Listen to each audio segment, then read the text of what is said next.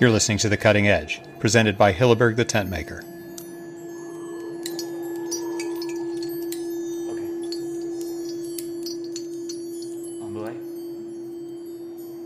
This is Petra Hilleberg, President and CEO of Hilleberg the Tentmaker.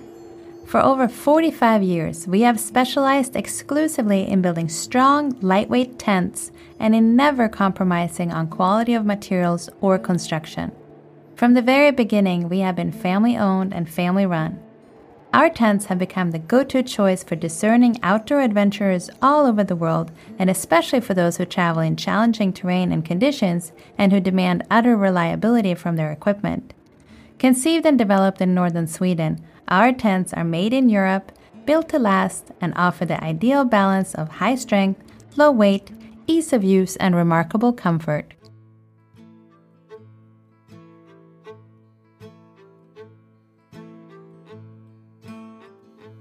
Hello everybody, this is Dougal MacDonald, editor of the American Alpine Journal, the AHA. We have a special treat this episode. Our guest is Leo Houlding, one of the great expedition leaders of our time. He's an interesting character. On the one hand, he's one of our most corporate climbers. He's a TV star at home in Britain. But as you'll hear, he's just so enthusiastic, so passionate about these trips, that it's no surprise he keeps getting supported for his wild ideas. Leo is also a superb climber. He has freed Half Dome and El Cap in a single day, and he put up the Prophet, a bold free climb on the right side of El Cap. He's led climbing expeditions from Baffin Island to Patagonia.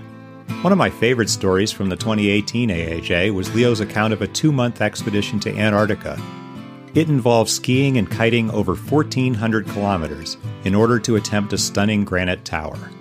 This year, Leo's goal was Roraima, a legendary mountain in South America that is steeped in British climbing lore.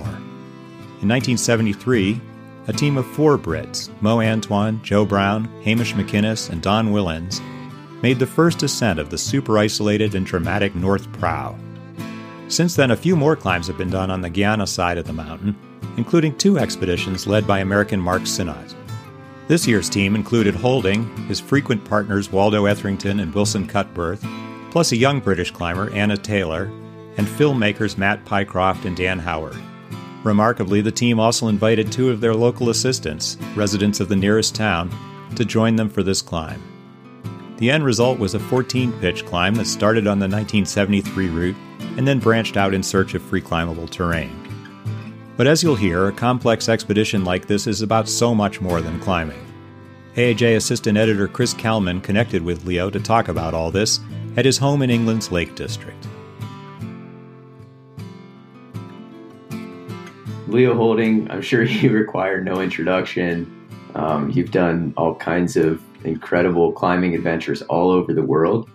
And the reason we're chatting with you today, your recent climb on Mount Roraima, is certainly no exception. So thanks a lot for being here and chatting with us. Pleasure to be here, Chris. So maybe why don't you go into a little bit of detail about, the logistics and the challenges posed by climbing Roraima? Well, since this is the American Alpine Journal and this is one of the great references in our sport for what's going on in the world.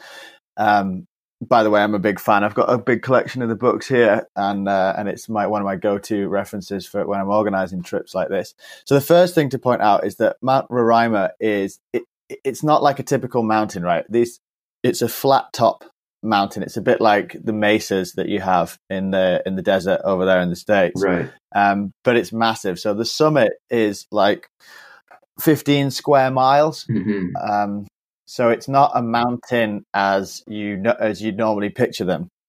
And what's a little bit complicated is that it sits on they call it the tri-point border between Venezuela, Brazil, and Guyana.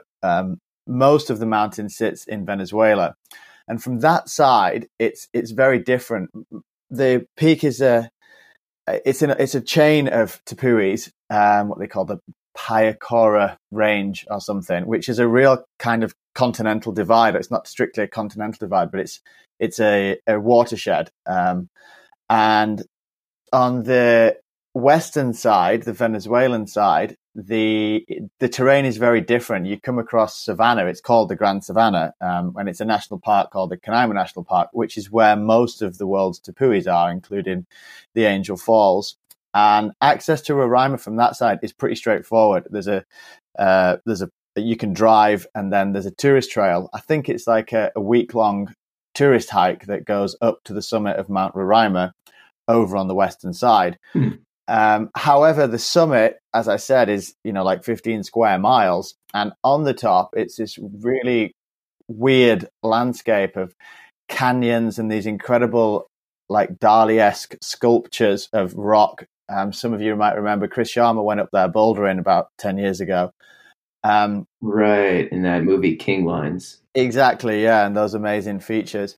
And then there's also like a giant chasm which splits the top of the plateau. So it is possible to traverse from the Venezuelan side over to the Guyanan side, but it's a mission. It's like several days of traversing difficult terrain or difficult hiking terrain across the summit. So that's quite important to point out, because a lot of people have climbed Mount Roraima. As I say, there's a tourist trail. It gets done a lot, but that's on the Venezuelan side. On the Guyanan side, it's a very different kettle of fish. So what I usually refer to is the prow of Mount Roraima, or what they call it in Roraima is they call it the Great Northern Prow. It's almost due north, the prow, and as you can see in the pictures, it looks like the bow of a ginormous ship. And on that side, it's really quite different, because on the eastern watershed, Guyana is an amazing country. It's one of the most, it has one of the highest biodiversities in the world, and it's really unspoiled. Apparently 70% of the country is still in its natural state of habitat, which is basically rainforest for huge chunks. So unlike most of the world where rainforest is being devastated, I'm sure many people are familiar with the fires raging across the Brazilian Amazon right now.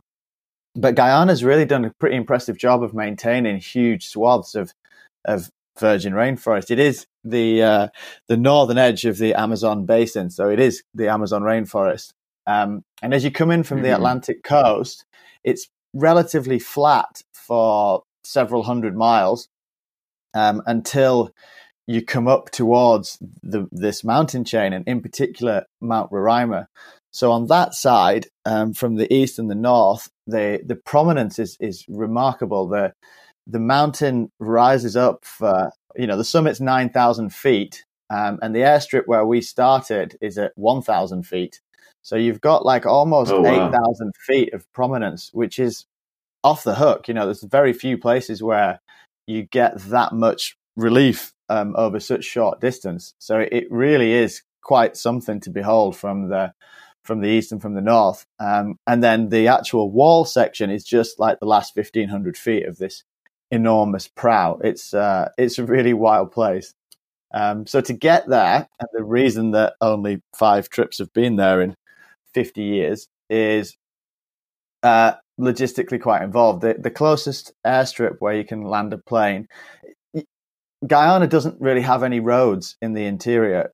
There's quite a lot of Amerindian communities scattered around out in the forest, and they use the rivers. Guyana, in the traditional languages, it means the land of many rivers. So they get around the country in dugout canoes on rivers, or there's a real good network of airstrips out in these little communities, and bush planes, little single engine aircraft flying around every day. The domestic airport in Georgetown, the capital, is a classic. There's hundreds of these little planes coming in and out, full of chickens and sacks of rice and everything you can imagine, constantly. Wow. And that's kind of what holds the whole country together. The closest one to Mount Roraima, to the Great Northern Prow, is in a community called Philippi. As the crow flies, it's about 40 kilometers, so 30 miles in a direct line. But through the forest and following the lie of the land, that results in a 60-mile trek. So obviously that's a long way, 60 miles through that kind of terrain with the kind of loads you need to climb a 1,500-foot wall makes it a pain in the ass.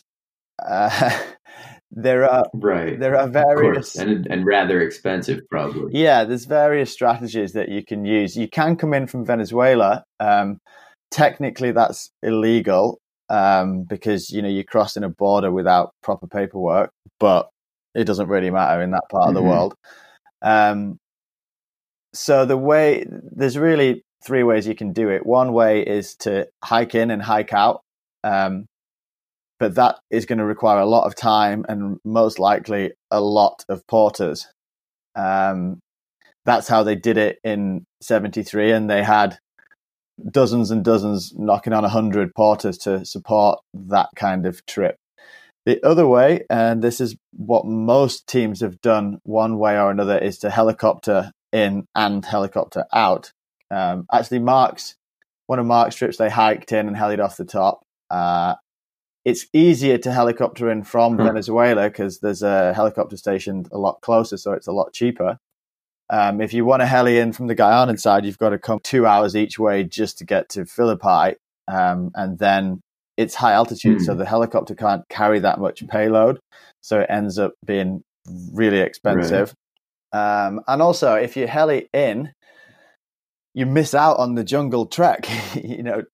Jungles are what we all came for, right? Well, yeah, that's definitely. I did want to do that. I totally didn't want to miss out on that. Yeah. The jungles and botany in general is extremely altitude specific. Every sort of 100 feet, the forest really changes. So if you come straight into 7,000 feet at the base of the wall, you're basically above the jungle, and you're not going to experience any of it.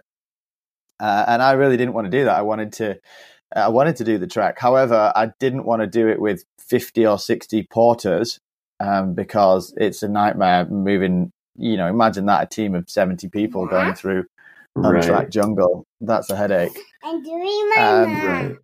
Hello, my little boy's just come to say hello. He's 3. Hello, Hi, how Jackson. are you?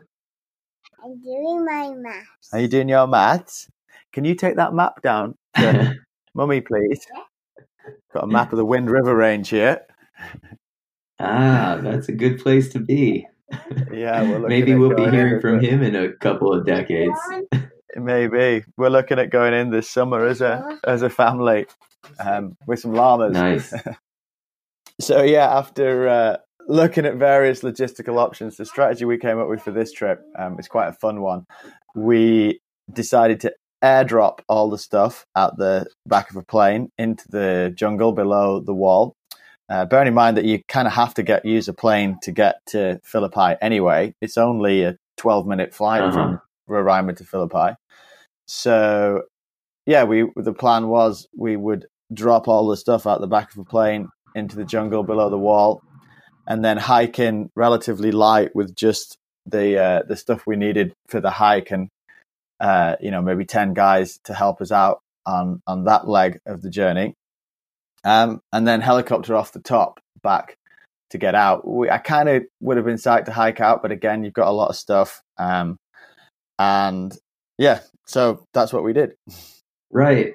I think that I read you guys dropped close to a ton of gear near the base. Is that accurate? No, it's wildly inaccurate. It was like about, okay. It was 1,000 pounds, so it was about 500 kilos, which is about normal. I've done quite a lot of these trips now, and on this trip there was 6 of us from this main climbing team was 6, and then there was the 2 Indian guys that stayed with us, and we were in the jungle for 32 days, I think.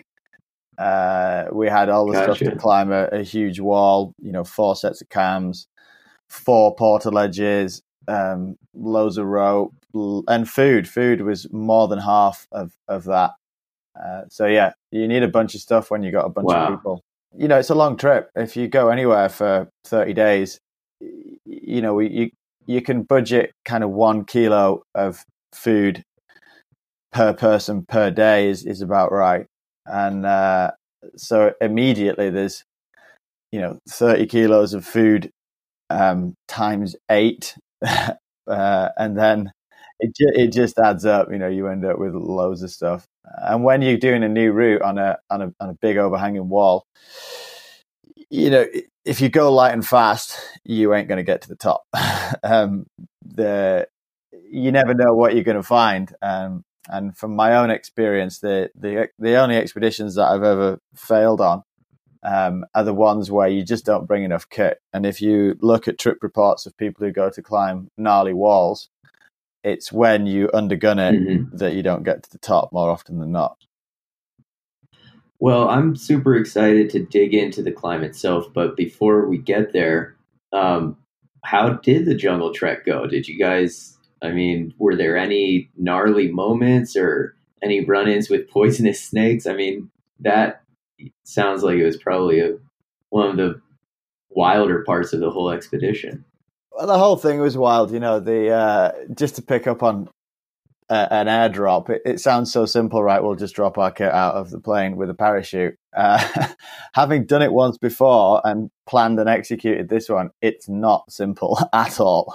The first thing, where do you get the parachutes from, right? How do you procure and how do you do it? What's the process? And are the people who own the plane going to allow you to do it? And it really isn't as simple as it sounds unless you are the military. But I did a bunch of research and we came up with this amazing system that is actually what the British military use when they do parachute drops into jungles. And it's kind of a special system because obviously if you drop in stuff into a forest, it's almost certainly going to get stuck in the trees because parachutes are covered in lines. How tall are the trees? They could be up to 200 feet tall. So we use this ingenious system. And after a lot, do you throw it all in one massive load on like a pallet, or do you throw out 10 loads that are only 20 kilos? Or I don't really want to do that because you don't want to find 20 loads spread out across a rainforest. Bearing in mind, sometimes if you hit particularly bad terrain, it's like days per mile as opposed to miles per day. And when a plane's traveling at 100 knots through the sky and you're throwing stuff out, the distribution pattern's going to be massive. There's no way you're going to get everything in the same spot. Anyway, we decided after a lot of research to do it in 4 300-pound loads with this special system where you throw the load out the plane and then essentially it has 200-foot long risers. So there's basically a 200-foot long rope attached to the load, which was 2 giant haul bags strapped together, and then the parachute is 200 feet above the haul bags. The idea being, and what happened perfectly, was the bags come crashing through the canopy of the forest and land on the ground before the parachute gets tangled in the trees. And then obviously you've got the issue of finding the stuff. You can't overstate how dense the primary rainforest. It's never been cut down before. Nobody ever goes out there. Even the local Indian guys, they never go that deep on their hunting missions or fishing missions. It's just too far for them. So we had a fairly ingenious system involving a GPS and shortwave radio transmitters, as well as strobe lights and really loud beepers attached to these bags. So that we'd be able to find them. It's kind of similar technology to what you use in avalanche transceivers, but with a battery that would last for 2 weeks. It isn't as simple as it sounds, right? But anyway, it was awesome. So we threw all our stuff out the plane right into the flat area below the mountain, and then flew to the community of Philippi where we landed. Now, that community is super remote. They don't have any communications. They don't even have VHF radio anymore since that broke. So there's no way of contacting these people unless you go there physically. And there's no scheduled flights. You have to charter a plane to get out to this community. It's quite a big place. There's about 1,200 people that live in Philippi. It's kind of a spread out town. They're pretty much subsistence farmers, and they supplement their diet with hunting missions into the jungle. They do have rifles and shotguns, but they still use bow and arrows a lot because they don't have to buy ammunition. And I mean, they hunt animals the size of tapirs, which is like they call it a jungle cow. So it's literally the size of a cow that they hunt with bow and arrows that they make.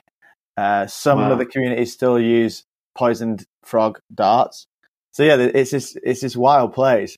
But what's particularly amazing about Guyana, certainly for me as a Brit, is that it's an English-speaking country. It's the only English-speaking country in South America. So these Amazonian Indian dudes, they all speak like Bob Marley, man. You know what I was saying. It's kind of much more Caribbean influence than Latin. It's not a Latin country. It's classed as a Caribbean country.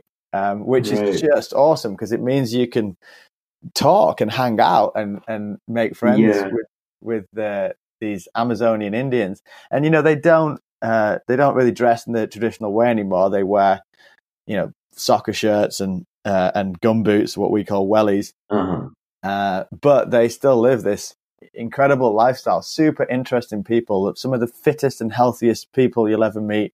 They don't have artificial light. There's no electricity out there.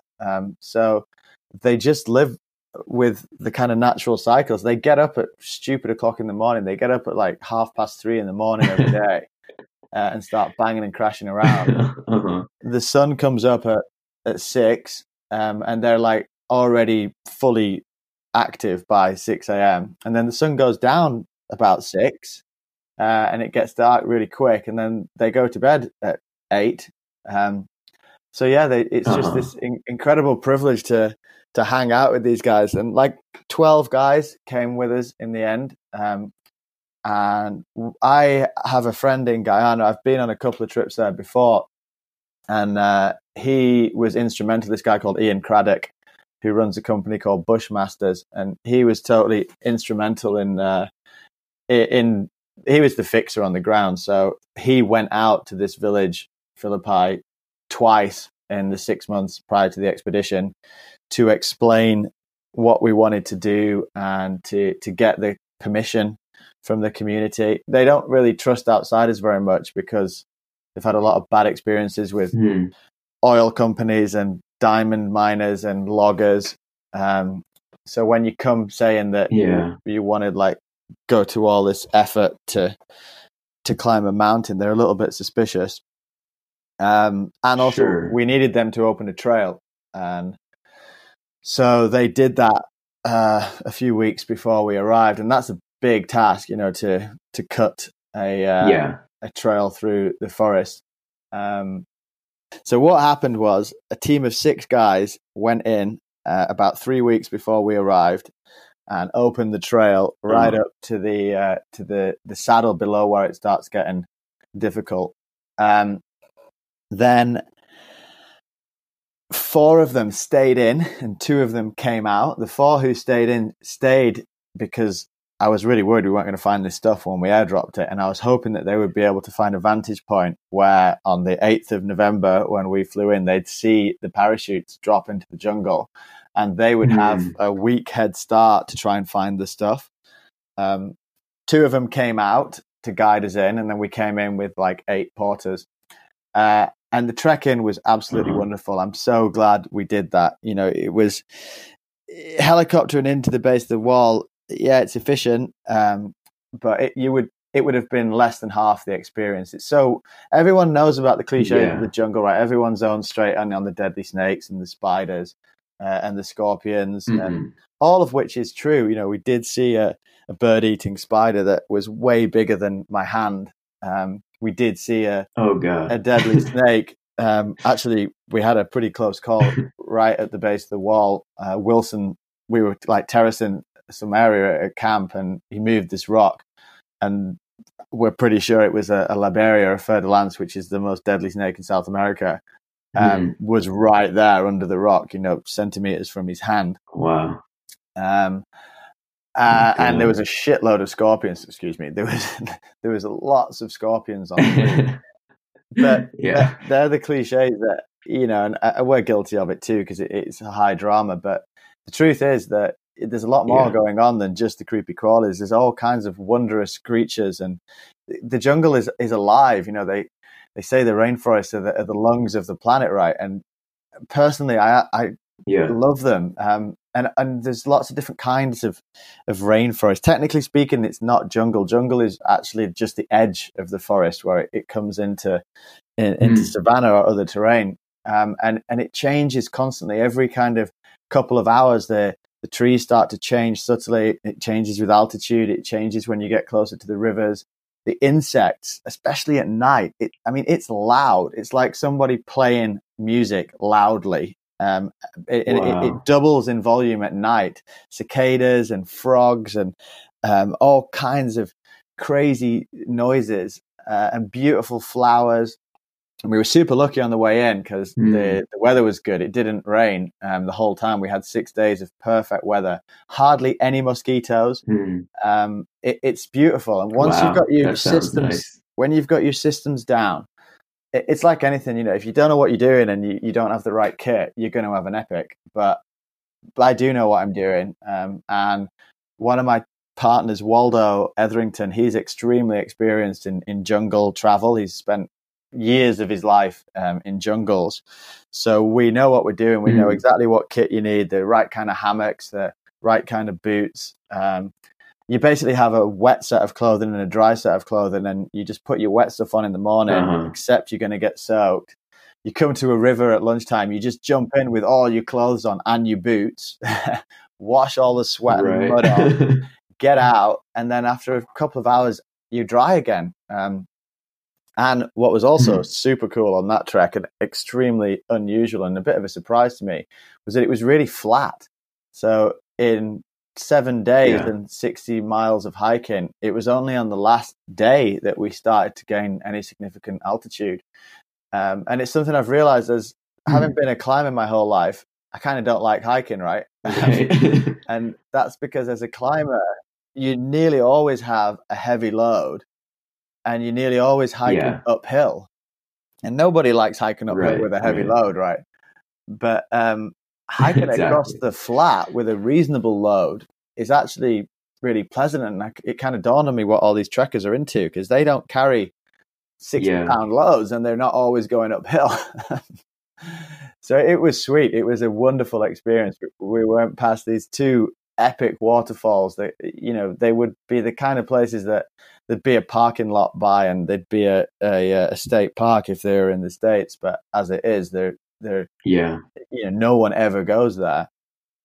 And then finally on day 7, we got to our base camp, met up with the 4 guys who had indeed found all our stuff and got it all together. Then we started the next chapter. All right. Well, without further ado, let's dig into that chapter.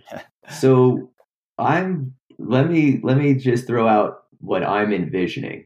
I'm envisioning a dead vertical wall of sandstone, but you can't see any of the rock for the first 100 to 200 feet at least, because it's covered in vegetation and bromeliads and all kinds of pokey plants and who knows what else. Is that at all accurate?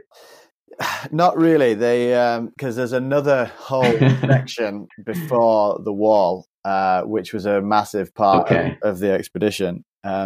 You can hike to base camp, and the base camp was on this col directly underneath the prow. So the prow of Roraima, it's this big wedge, right? Like it really does look like the front of a ship.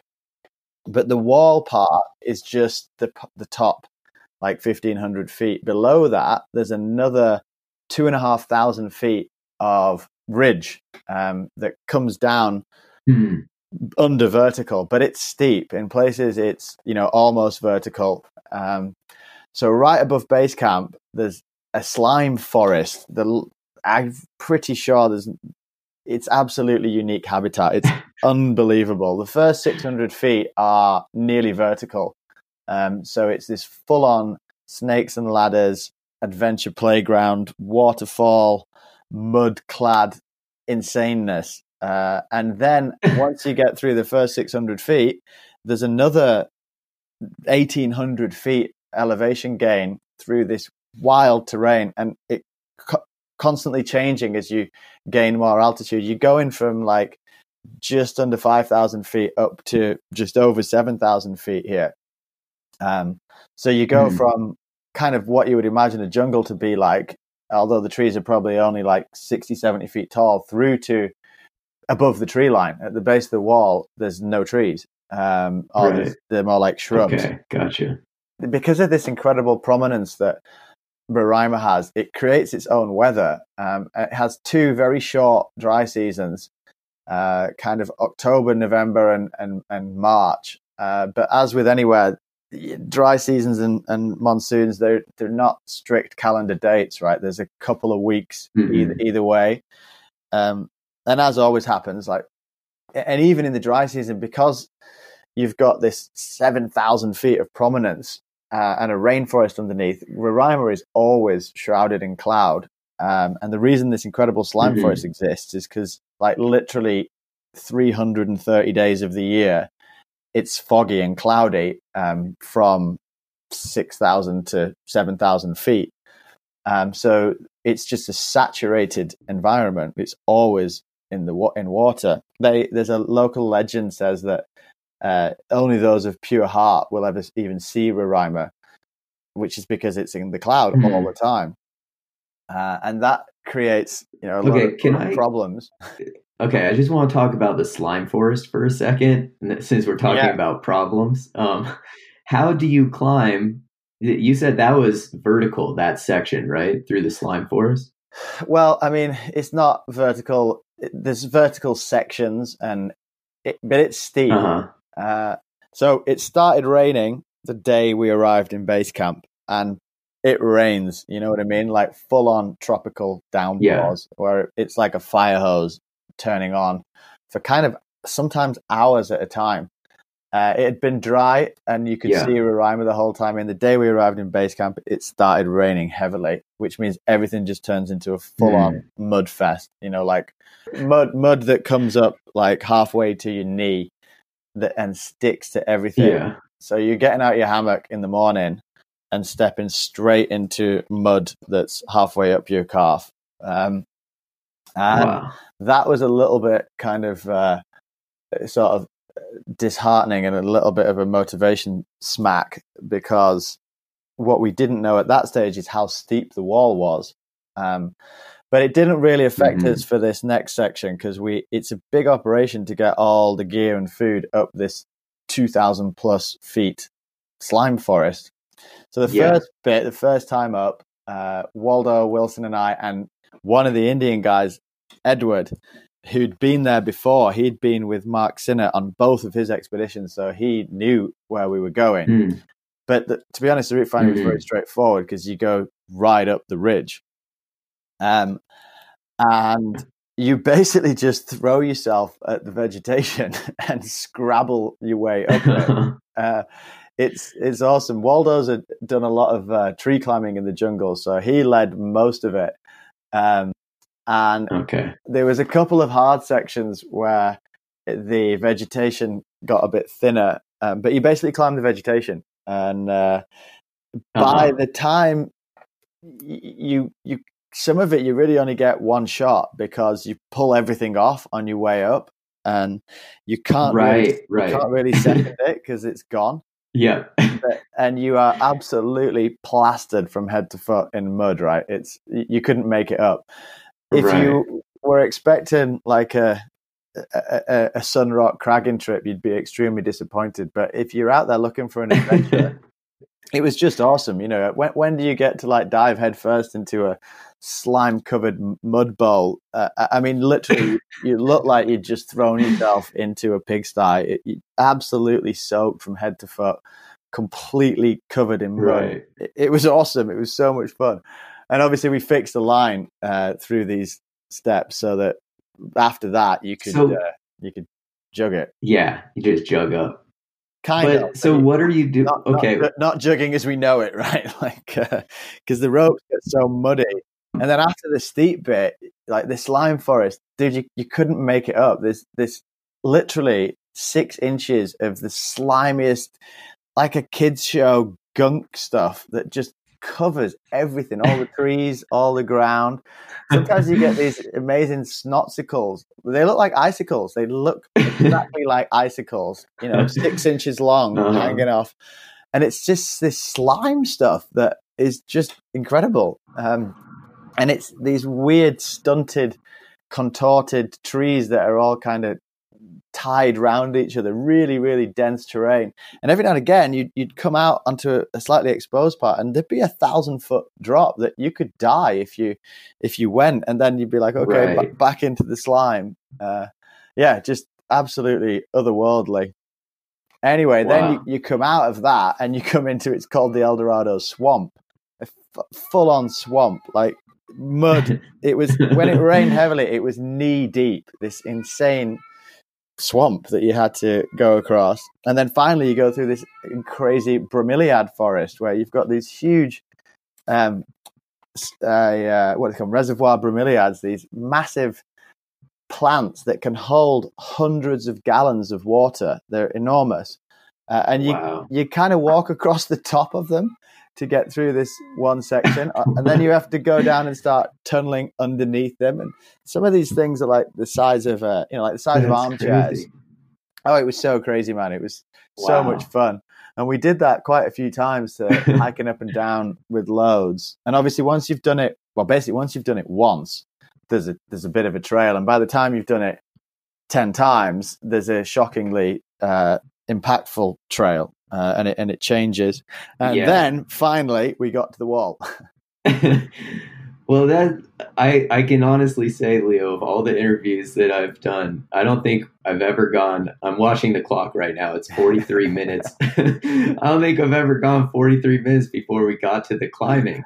But I'm actually really glad that that's how this has gone, because that's really what an expedition's like, right? I mean, you spend way more time getting to something and dealing with the logistics and planning and all of that than you ever do on the climb. Well, exactly. We were there for just over 4 weeks, and it was about exactly the same as this interview. It was nearly 3 weeks until we were properly established and ready to climb. Certainly, it was over 2 weeks until we roped up for the first pitch. And then it was good. We totally scored, because we'd been in this kind of shithole mud scene, and it's hard. No one likes camping in the rain. That's why English people don't dig it. It's ghetto when everything's muddy, and it's remarkably cold, because even though you're near the equator, it's you're at 7,000 feet. You're wet. It's windy. But what saved us was the wall is so steep that right at the base of the wall, like literally where you need to rack up, there was kind of an alcove that was sufficiently steep. And with a bit of work terracing, that's where Wilson nearly got bitten by the snake. We were able to make it was a portal-edge camp, but right at the base of the wall. And it just saved us, because even in these wild, full-on storms, like massive rainstorms with serious wind, it stayed dry. This big ledge area where we were all able to hang out, there was no mud. The dirt was like full-on California-style dirt, which was just a savior, because it meant for the last kind of week, 10 days we were there, we were out of the rain. And then the wall above, about 1,500 feet, was so steep that it stayed dry even in the wildest storms. That's amazing. Yeah. And how was the rock? I mean, the rock looked like it was really good. They say that the quartzite, which Roraima is constructed of, is some of the oldest rock in the world, the oldest geological features exposed. It's over 2 billion years old. And it's the hardest rock you can possibly imagine. It's real bullet hard. It's kind of a metamorphosis type of sandstone, so it's amazing. You can climb on razor style edges. However, it's also quite loose, so the rock is hard, but there was a lot of kind of hairy sections of large flakes and stacked blocks. So it was kind of heads up climbing. But to be honest, when we set off, we actually started up the first 4 pitches of the 73 British route, they aided the whole thing. They barely stepped out their aiders on the whole wall. And looking up the wall, I thought there's no way we were going to be able to free climb it. I wasn't even sure we'd be able to get up it, because it's so steep and intimidating looking. With these giant roofs, there's 4 or 5 like 20-foot horizontal roofs right on the prow, which is why it stayed dry. They kind of were all offset, and they just made like umbrellas over the route. And basically, Wilson and I swung leads mostly, and we were on site. We were on site in this terrain that looked like 514 sport climbing, and it was going on site at kind of 512. It was so good. It was so good. And every now and again, you'd come into a section that was exposed to the weather, and like someone was gifting us. There'd be 5.9, 5.10 sections that were running with water, but it was a perfect hand crack or a massive, like loads of horizontal breaks. So it didn't matter. And then you'd step back into 512 terrain, literally one move, you'd be back into 512 terrain that was dry. We were just gifted. It was awesome. When you were leading on the steeper and harder terrain, are you guys leading basically with like a double set of cams and just hoping for the best, or do you have a bolt-in drill kit that you're carrying on the leader, hooks? Like what was your style for that? So we had all of the above. This is the first time I've ever brought a power drill on an expedition. And it's a long story, but basically, we brought a power drill, which I don't know how I feel about. I've never brought one before, because if I've brought hand drills, but if you bring a power drill, it's a lot easier to place bolts, so you end up placing more. Right. But it was basically because I knew, we brought 2 of the Indian guys up with us. Right from the start, I really liked the idea of kind of sharing skills. So we couldn't have got to the base of the wall without the help of the local Indian community. And right from we paid him to carry our bags and open the trail. But on the very first day when I met all the guys, I was like, look guys, we've brought 2 extra sets of kit with us.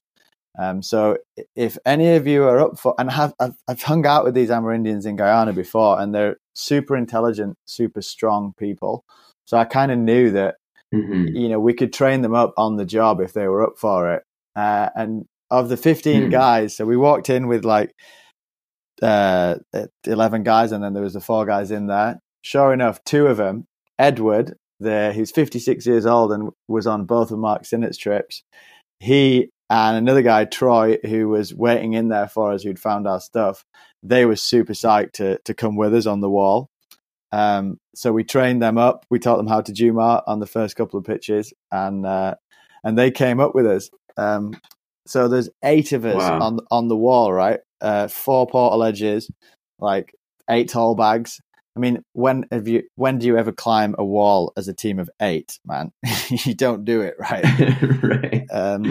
It's probably pretty nice to have a power drill in that circumstance. Waldo's also a rigger, and we debated it a lot, and he was like, dude, we need double bolt belays, because right.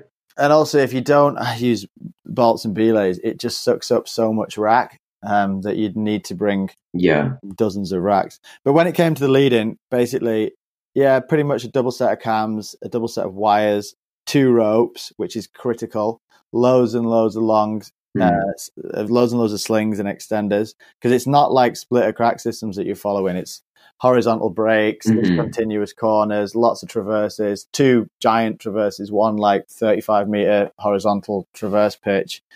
And that's kind of what we do in the UK a lot. It's like it works really well having the 2 ropes and loads of extenders. You can climb all over the place. You don't get too much drag. Actually, 3 ropes. We were climbing with 2 lead lines and a tag line, a skinny tag line, so you could still pull stuff up. And then every now and again, you'd have to tag up the drill. But we did pretty well. I think we only placed 7 or 8 lead bolts in 14 pitches. but nice. At least 2 bolts on every belay and about 6 bolts on the portaledge camp. Awesome.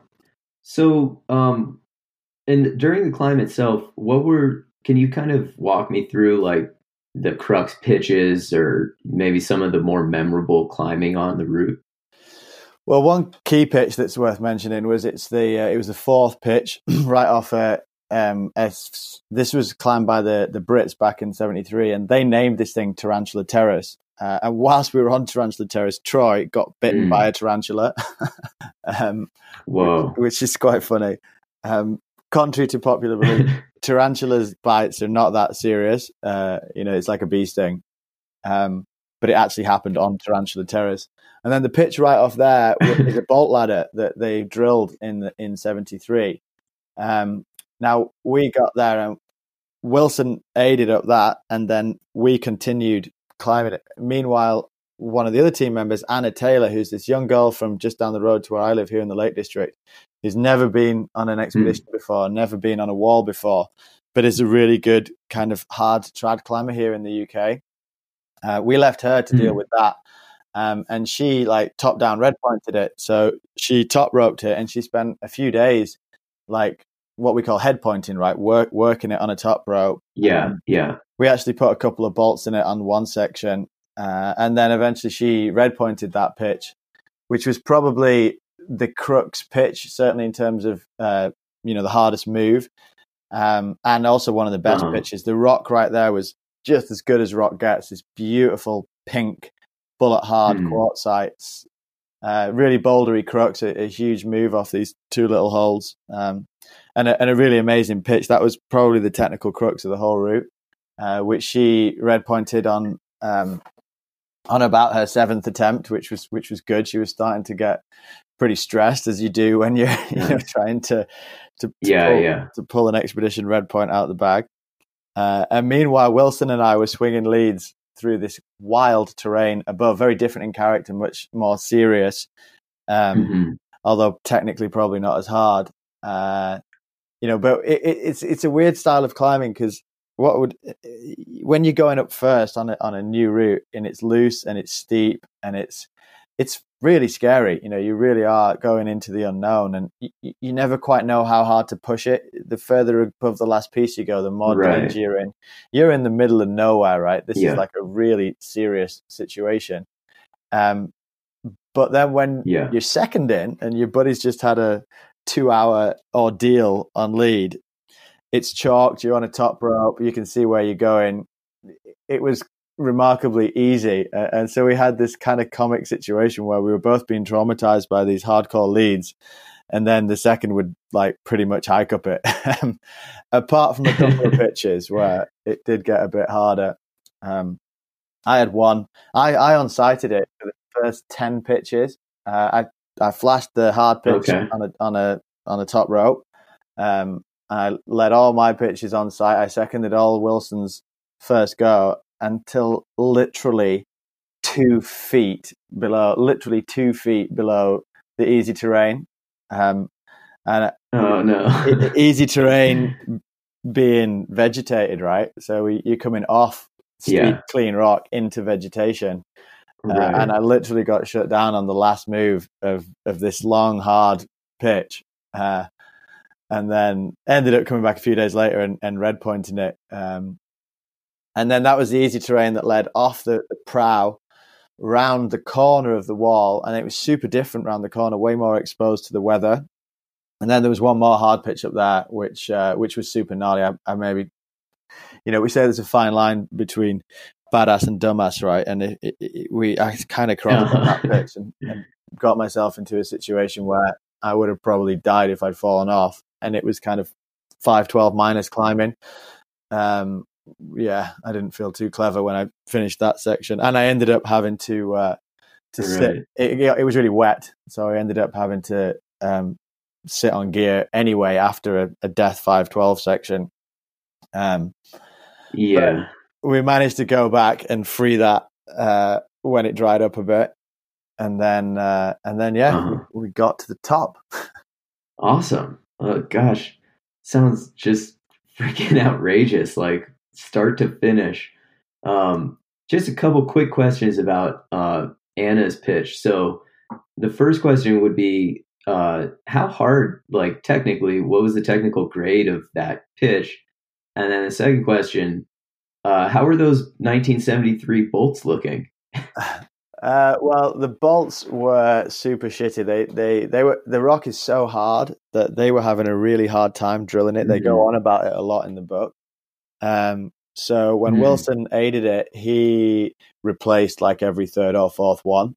Gotcha. And technically, I think we called it, I mean, in British grades, I think we called it E56C, which is, it's probably 512 plus. But that pitch was safe. So it was, you know, it was probably like a V6 boulder problem, something like that. But then some of the other pitches were maybe technically a little bit less hard, but a lot more serious, what we would call kind of E6, 6B. Yeah. So 12, solid 12, but R, possibly even X on some of it. And yeah, but just so good. The fact that it stayed dry. I mean, it rained heavily every single day we were on the wall. And the fact, I can't believe we were able to free climb in those conditions. And the whole thing went free. Of all the big expeditions I've been on, that's the first time that the route has gone 100% free, which was nice. Wow. You know, it really didn't look like it was going to.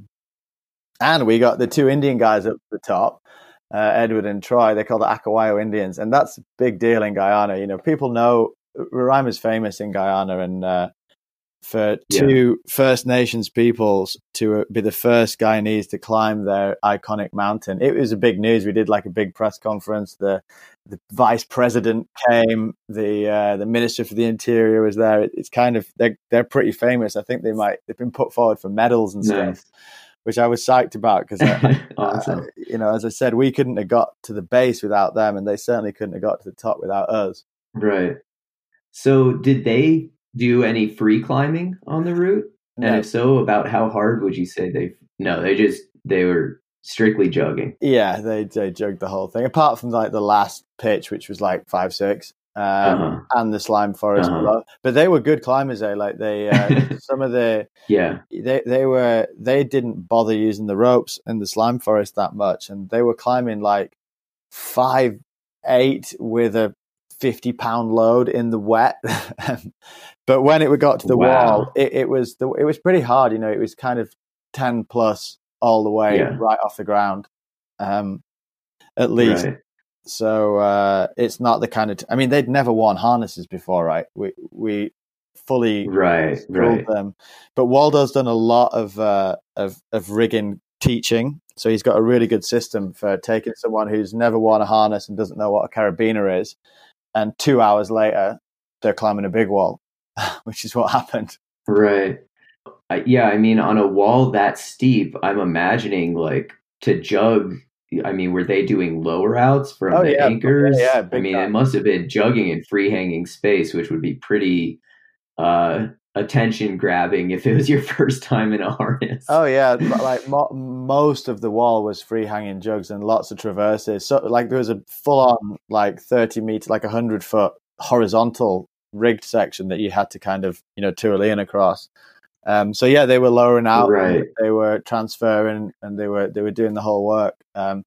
But the trick is, you know, it's a really systematic approach to teaching them, which Waldo's very good at. And then you just have someone eyes on them all the time so that they just can't leave them to it. You can't leave them at belays to deal with stuff on their own. Once they're on a rope, there's not that much you can do wrong. You just make sure there's someone competent at the belay, either ahead of them or behind them. Yeah, and they loved it. You know, they spent 4 nights hanging in the portaledge, giggling their way through the night. It was really cool to get everybody up there. Yeah, pretty cool. So you ended up getting helicoptered off the summit, is that right? Yes. Or how'd you guys get down? This is kind of a long story. Simply put, okay. Basically, Waldo, Wilson, and I stayed.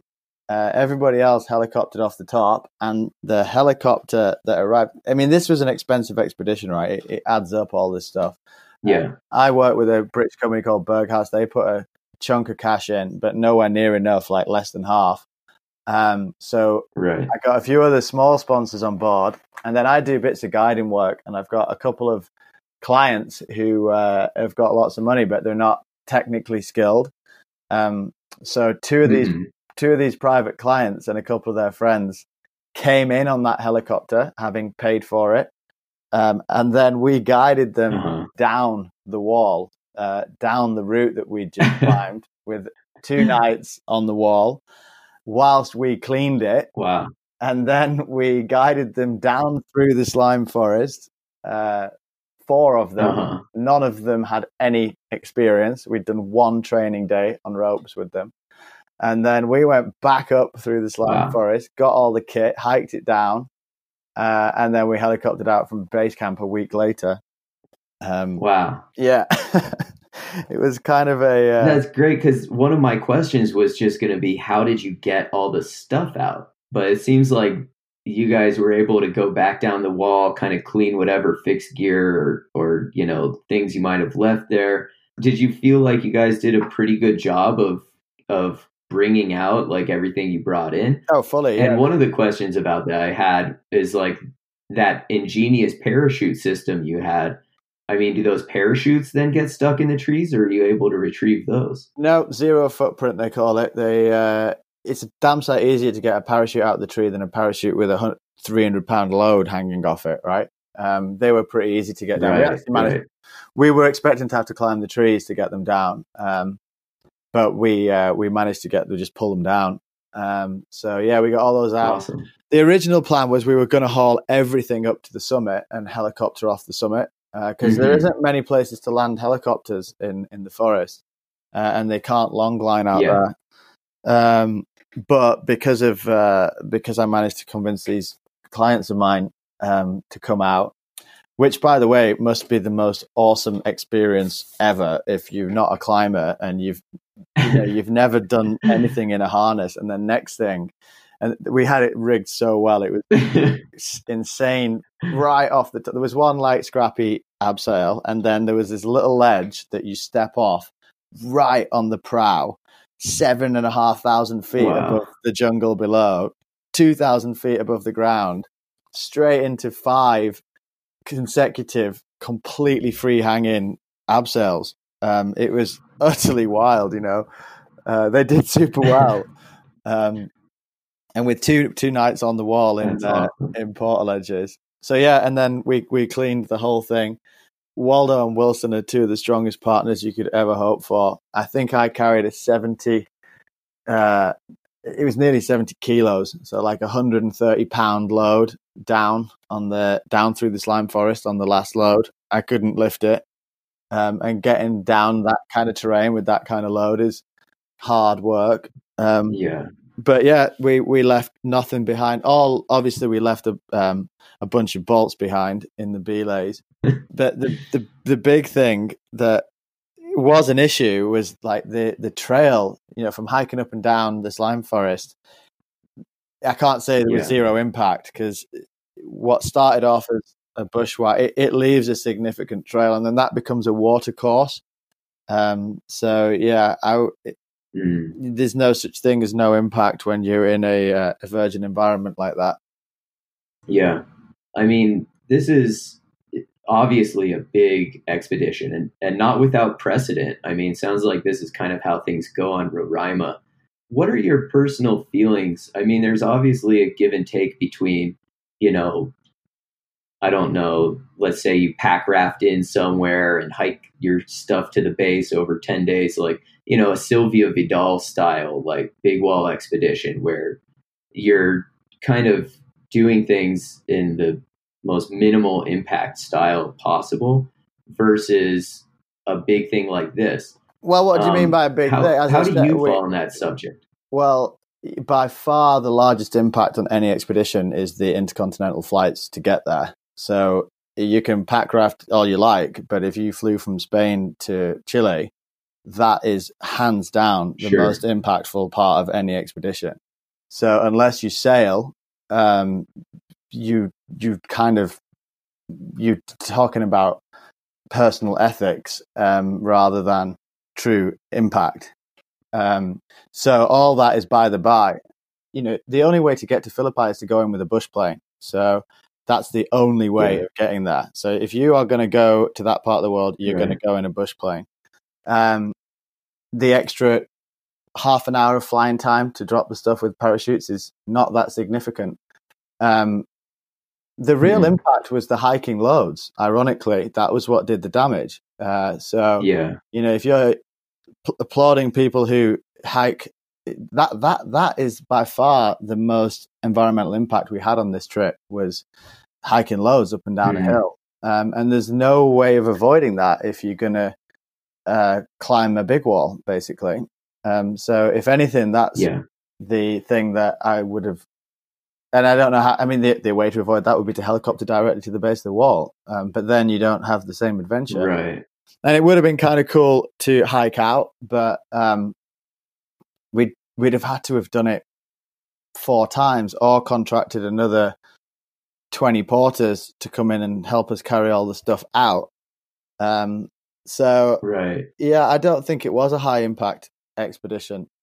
Well, Leo, thank you so much for chatting with me. I really enjoyed our conversation and just learning more about the jungle and the people that live there and all of the other things that go into an expedition that we don't always end up hearing about. So thanks for providing such detailed information.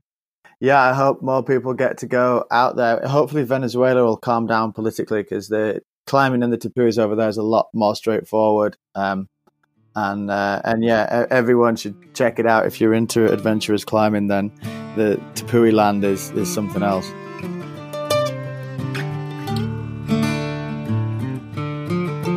You can see photos from this expedition at the Cutting Edge website and at Leo Houlding's Instagram page. At our website, you can also find a film made for television by the 1973 British expedition. It's a classic. The film about this year's expedition will be ready in about 6 months. Thanks to Hilleberg the Tentmaker for making these cutting-edge interviews possible. If you're headed into extreme environments, there's no better shelter than Hilleberg's legendary tents. In fact, Leo Houlding took these tents to Antarctica on the expedition that I mentioned at the top of the show. Learn all about them at hilleberg.com. Until next month, this is Dougal MacDonald wishing you happy climbs.